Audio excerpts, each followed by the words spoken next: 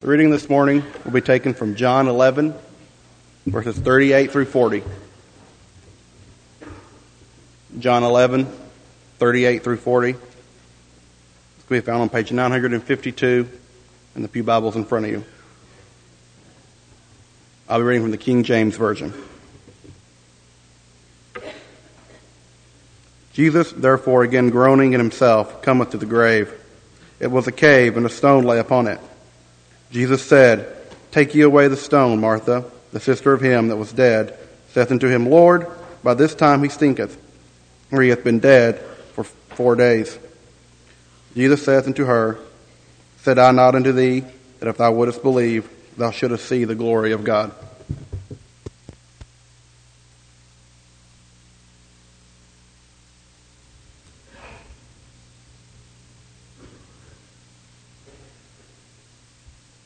Good morning. It is good to see each of you. If you're visiting with us, thank you so much for being here. It encourages us by you being here, and we hope that we can be an encouragement to you. Be sure and be back tonight. Our young men will lead our service tonight, and they worked hard preparing lessons, and they want to lead us in worship. And what a blessing it is. If there's, we travel all over the world, literally, trying to grow Christians. We travel to Ukraine and El Salvador. We travel on stateside mission trips. We travel a lot of miles every year to grow Christians. And I don't know of any more Christians that we're more responsible to and for than for our young people here and growing them. And we're thankful that we have the opportunity to give them this experience tonight. Not that we can showcase them and they can be a circus act so they can come together and lead us in worship. But what a wonderful experience it is for them. Let's make sure that we're prayerful about that this afternoon. And let's make sure that we're prayerful about this, that we take serious our responsibility as a congregation, that we help individuals grow, and especially as we think about growing our young people. There's an urban legend that has gone around for quite some time about sinking libraries. And you can just name almost a college campus, and it's probably been told about that college campus. It's the idea that an architect actually designed a building, and he designed the building to be a library, but forgot to take into consideration the weight of the books. And so once it was built and the books were placed in, that the building began to sink 1 inch every year. Now, there's no proof that that's happened anywhere. But you can imagine why it's told. It's the idea, could someone literally go to work and work weeks and months designing a building that is a library and then forget the very purpose for which it's designed? Naturally, stories like that would continue to circulate because people would say, can you imagine how crazy that guy must have been? Can you imagine how he must have felt after it happened? Can you imagine people that live and forget their purpose for living? Can you imagine people that think really their purpose for living is to be a teacher? Oh, that's why I live. I live to be a school teacher. Can you imagine someone, I live to be a social worker. Oh, I live to be a husband or a wife or a parent. I live for my family. What a shame. Can you imagine how many people there are across America today that they really have built a life and don't know or either have forgotten the very purpose for life?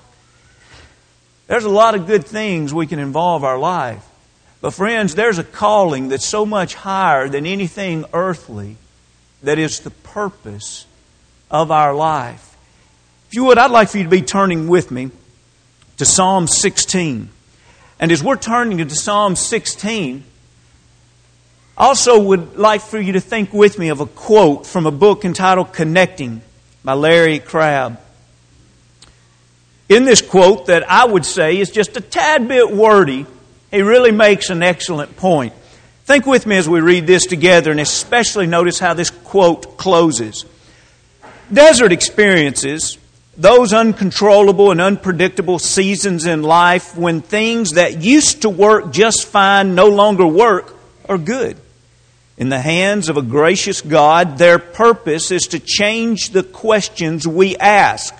Rather than wondering if we're adequate to keep things together and reach our goals, we begin to hear ourselves ask the questions our heart has been whispering all along. I love my Lord. What can I give to His purpose? You know, it's so easy to think that we've got life figured out and we understand what life is all about, and all and everything is right in line. It's like ducks in order. And then all of a sudden one day we wake up and we realize, really, what is it? Is everything I've invested in my life, it seems so important, and now it doesn't seem so important anymore. Now it seems just a little bit vain. Or now there's a tragedy, or now there's some kind of situation that was totally unexpected. And what I thought was going to fully develop into a life well lived now seems that it's a life falling apart. What's the purpose of situations like that? And this writer says, situations like that can be good because it can make us start asking different questions. And one of the questions we ought to always be willing to ask is, how can I use my life for God's purpose? Not how can God serve me in my purpose. Now, friends, that's just the crux of the matter. Please think about that. Do you view God as a God that ought to serve you in your purpose, or do you view yourself as one that should serve God in His purpose? Listen to how the psalmist says it. Beautiful statement. As we read in the 16th chapter, notice verse 8 and 9. Psalm 16, verse 8.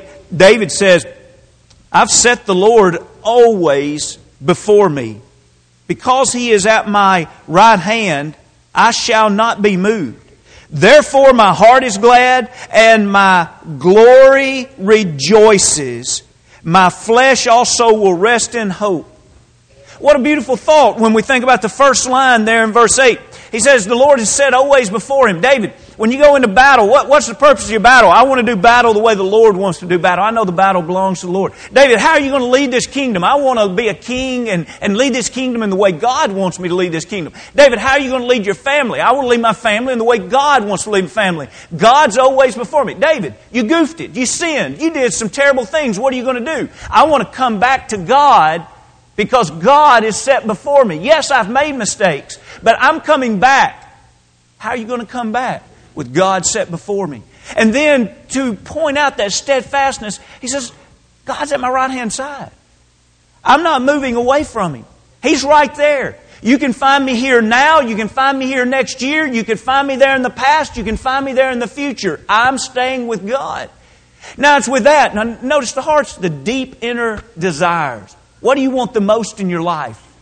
What is the greatest purpose that could be fulfilled in your life? That should be found in our heart. And notice he says, it's in that heart that I'll be glad. But now this to me is most interesting. Notice that next phrase in verse 9. And my glory rejoices. Well, what was David's glory? His glory, in other words, the purpose in his life was to have the Lord before him in everything. To stay with God at His right-hand side. And now he says, that kind of life, I glory and I rejoice in that glory of that kind of life. Friends, this morning we discuss and we study the glory of God. When you and I find our purpose in its fullest sense, we'll find that our purpose is to bring glory to God in all that we do.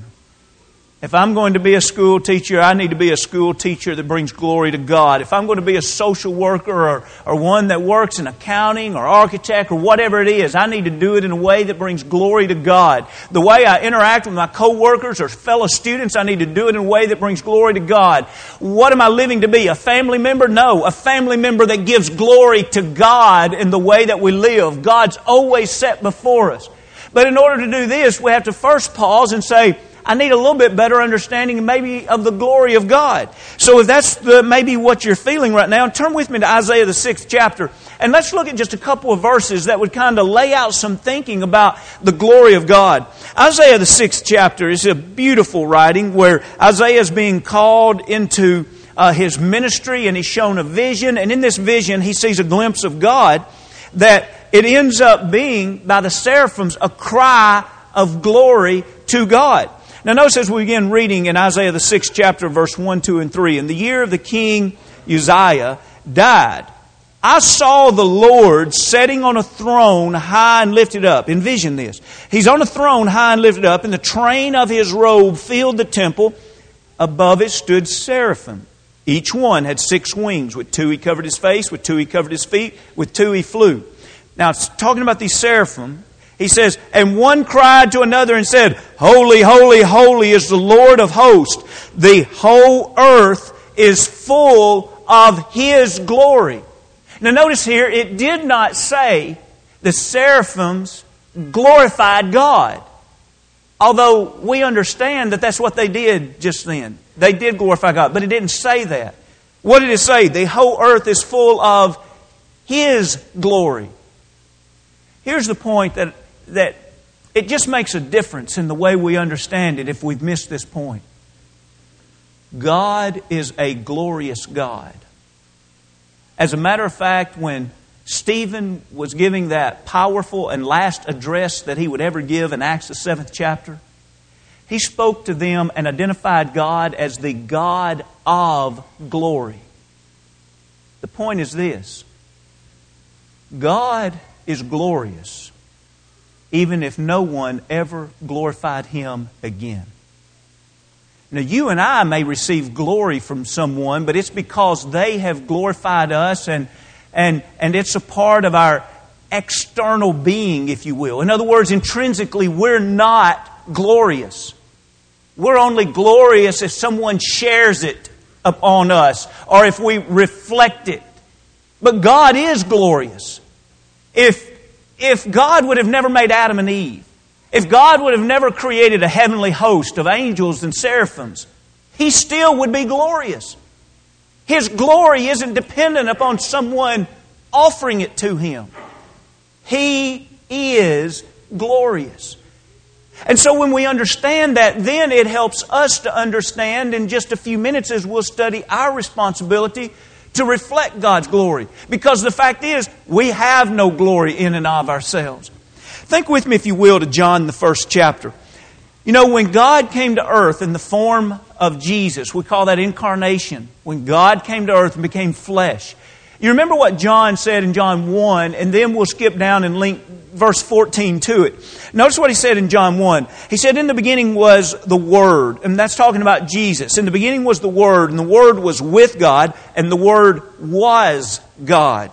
Now notice how this is explained in 14. And by the way, reading all the way down through 1 through 13, John never used the personal pronoun like we or I or my. And so for 13 verses, he's talking about Jesus. And he's talking about that Jesus is God, and that John the Baptist was a forerunner to make the way for Jesus. And it's all real factual. It's very beautiful. But notice how we get to 14.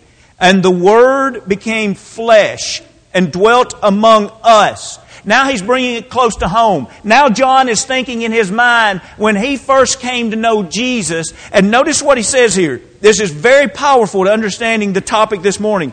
And John says, and we beheld His glory. The glory as of the only begotten of the Father, full of grace and truth. Notice, John did not say here, we gave Jesus glory. Wow, God came to earth through flesh, and we gave Him glory. Now, they did give Him glory and honor, but that's not what he's recording here. John is telling us something about God on earth. John is saying, listen, when He came, we'd never seen the full measure of grace before. We'd never seen the fullness of truth before. And when He came, we had to stand back and we beheld His glory. What was it? The glory of the only begotten of the Father. Friends, when we see God who is a glorious God. Now, not to belabor a point, but let's look at one more passage, and then let's bring this around to application for us this morning, and then the lesson is ours to live. Look, if you will, now to John the 11th chapter, the text that was read this morning so capably. Look in John the 11th chapter, and you probably already recognize this text this morning, and it was Jesus resurrecting his friend Lazarus. Remember, Lazarus had two sisters, Mary and Martha, and he was close friends with all of them, and he's at quite a distance away, and he receives word that Lazarus is very sick. And before he returns to them, Lazarus ends up dying. Now, I'm not suggesting to you that God killed Lazarus just so a glorious event could take place. The Scriptures never teaches that. But we are going to see that in this passage, Jesus was determined from the very beginning to take this situation and teach a lesson about glory. The messengers came to him, and if you will, back up to the 4th verse, the 11th chapter. Notice what happens when the messengers came and said, the one whom you love is sick, in verse 3. And look at 11 and 4. Then Jesus heard that, and He said, this sickness is not unto death, but for the glory of God, that the Son of God may be glorified through it. So the messengers come, and the very first thing He says is, this is going to be an opportunity for my followers, and even for others, to see the glory of God. And again, I want to emphasize, He's not saying this is going to be an opportunity for them to glorify us. Although that would be the result of it, but Jesus is speaking here something we need to understand. We can't truly glorify God and live lives that glorify God until we understand God is a glorious God. And so He is teaching us about the glory of God, and then He says, may be glorified through it. Once we see the glorious God, then we can glorify Him. Now, you remember, He turns to His disciples, and He suggests to the disciples that they're going back to Judea. And remember, they said, whoa, you remember last time I was there, they tried to stone you to death. Maybe we shouldn't go back. And He says, Lazarus, it told the situation of Lazarus, but they understood it to be that Lazarus is sleeping. And He says, why are you going to risk your life if he's just sleeping? And then He had to clearly explain to them, and let's read in verse 14 and 15. He clearly explained to them in 14 and 15, Jesus said to them plainly, Lazarus is dead, and I am glad for your sakes that I was not there, that you may believe. Nevertheless, let us go to him. So again, He says, listen, since it's happened, I'm glad now that I wasn't there, so that when you see what's going to happen, when you see this great resurrection, you're going to believe. And in a few minutes we're going to see how He ties this believe into the fact that God is glorious, and they recognize the glory of God, and that caused them to believe even more. Now, you remember that Martha came out and ran to Him when He first entered. Let's read this 23, 24, and 25. Notice again what He was trying to get her to believe. Jesus said to her, your brother will rise again. This was after she had just said, if you'd have been here, it wouldn't have happened. And look in 24. Martha said to Him, I know that he will rise again in the resurrection at that last day. Jesus says to her, I am the resurrection and the life. He who believes in Me, though he may die, he shall live. And whoever lives and believes in Me shall never die. Do you believe this? He's wanting her to believe that He has power over the grave. He's wanting her to believe that He's the resurrection. And she has a concept of a belief of that in the end, but she can't even fathom the thought that He has power over the grave even right there. In the person, in the flesh, right there. She can't fathom that thought. He's going to show her the glorious power of God. Now, if you will, skip down to 39 and 40. Jesus says, take away the stone. Martha, the sister of him who was dead, said to Him, Lord, by this time there's a stench, for he's been dead for 4 days. Jesus said to her, did I not say to you that if you would believe, you would see the glory of God? John said, when He came to earth, full of grace and truth, we beheld His glory. Jesus looks over at Martha. A crowd is standing around. He says, remove the stone. Jesus, you can't do that. It's going to smell. It's been 4 days, Jesus. You're about to see the glory of God. What happens when we truly see and live for that glorious God? Look with me, if you will, to 2 Corinthians, the 3rd chapter. 2 Corinthians, the 3rd chapter, we have a beautiful writing. The whole chapter is pretty much on one topic. This is the topic, this is the chapter where we read about Christ's covenant being greater than Moses' covenant. In other words, Moses was a messenger, and even though he had a glory about His face. You remember His face shone once He left the presence of God and He had to put a veil over His face. But Jesus is so much more glorious than that. And if we go back and try to live under the old covenant, we still have that veil over us. But under the new covenant, that veil is removed. And this covenant should be written in our hearts, not on tables of stone. See how He's bringing this glorious Savior, this glorious messenger, and He's bringing this glorious way into our heart. Now, let's notice verse 17 and 18. He says, "Now the Lord is the Spirit, and where the Spirit of the Lord is, there is liberty. But we all, with unveiled face, behold as in a mirror the glory of the Lord, are being transformed into the same image from glory to glory, just as by the Spirit of the Lord." He says, listen, don't go back to Moses anymore. Stay with Jesus. Well, what are we supposed to do? How are we supposed to do that? He says, I want you to take Jesus, and I want you to take His teachings, and I want you to look at it like a mirror. And He says, I want you to be reflective of His glory. Now, that's going to take transformation. We can become a new creature as we're baptized into Christ. But friends, then we're babes. We still have a lot of growing to do in order to be more like the glorious God tomorrow than what we were today. We ought to reflect the glory of God. How many of you have ever seen little toys and figurines that glow in the dark? And many of those, the way they're made, if you keep them in the dark for a long, extended period of time, they don't glow.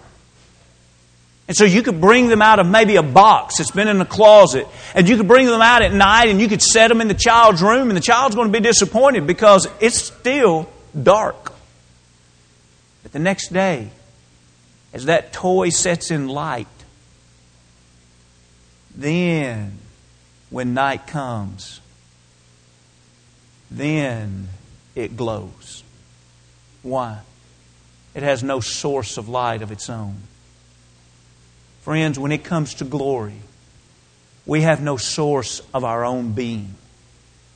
All we can do is receive and accept the glory of God, to look into that mirror and reflect that glory. How do we do it? Do you remember in Matthew the 5th chapter? Very early in the Sermon on the Mount. Remember, He talked about us taking and living our life as a light. You see, that is leading us to the fact of glory.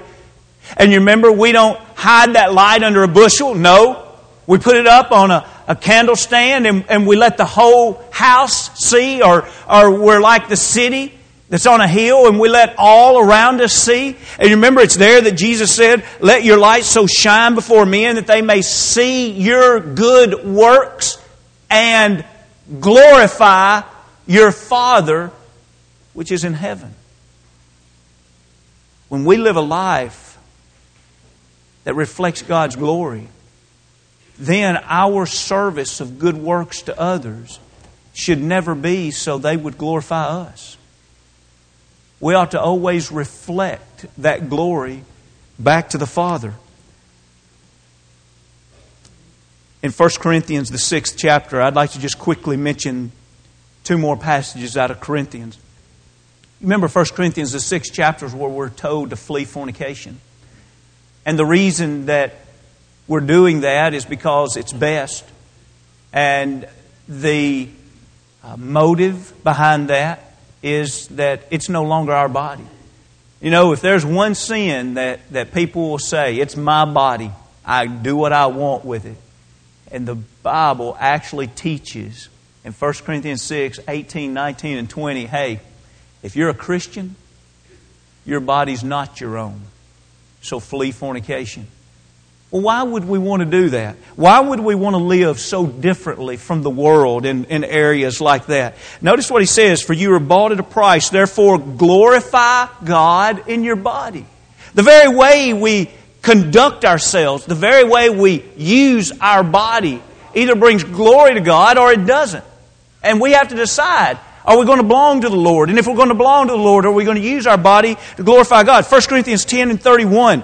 This is a passage where the last half of this chapter, he's gone back again to talking about whether or not we could eat meats that had been offered to idols and then probably taken to the marketplace and sold. And the weaker brother's struggling with that. And the stronger brother's saying, surely it's okay. But in all of this, notice what he says towards the end. Therefore, whether you eat or drink or whatever you do, do all to the glory of God.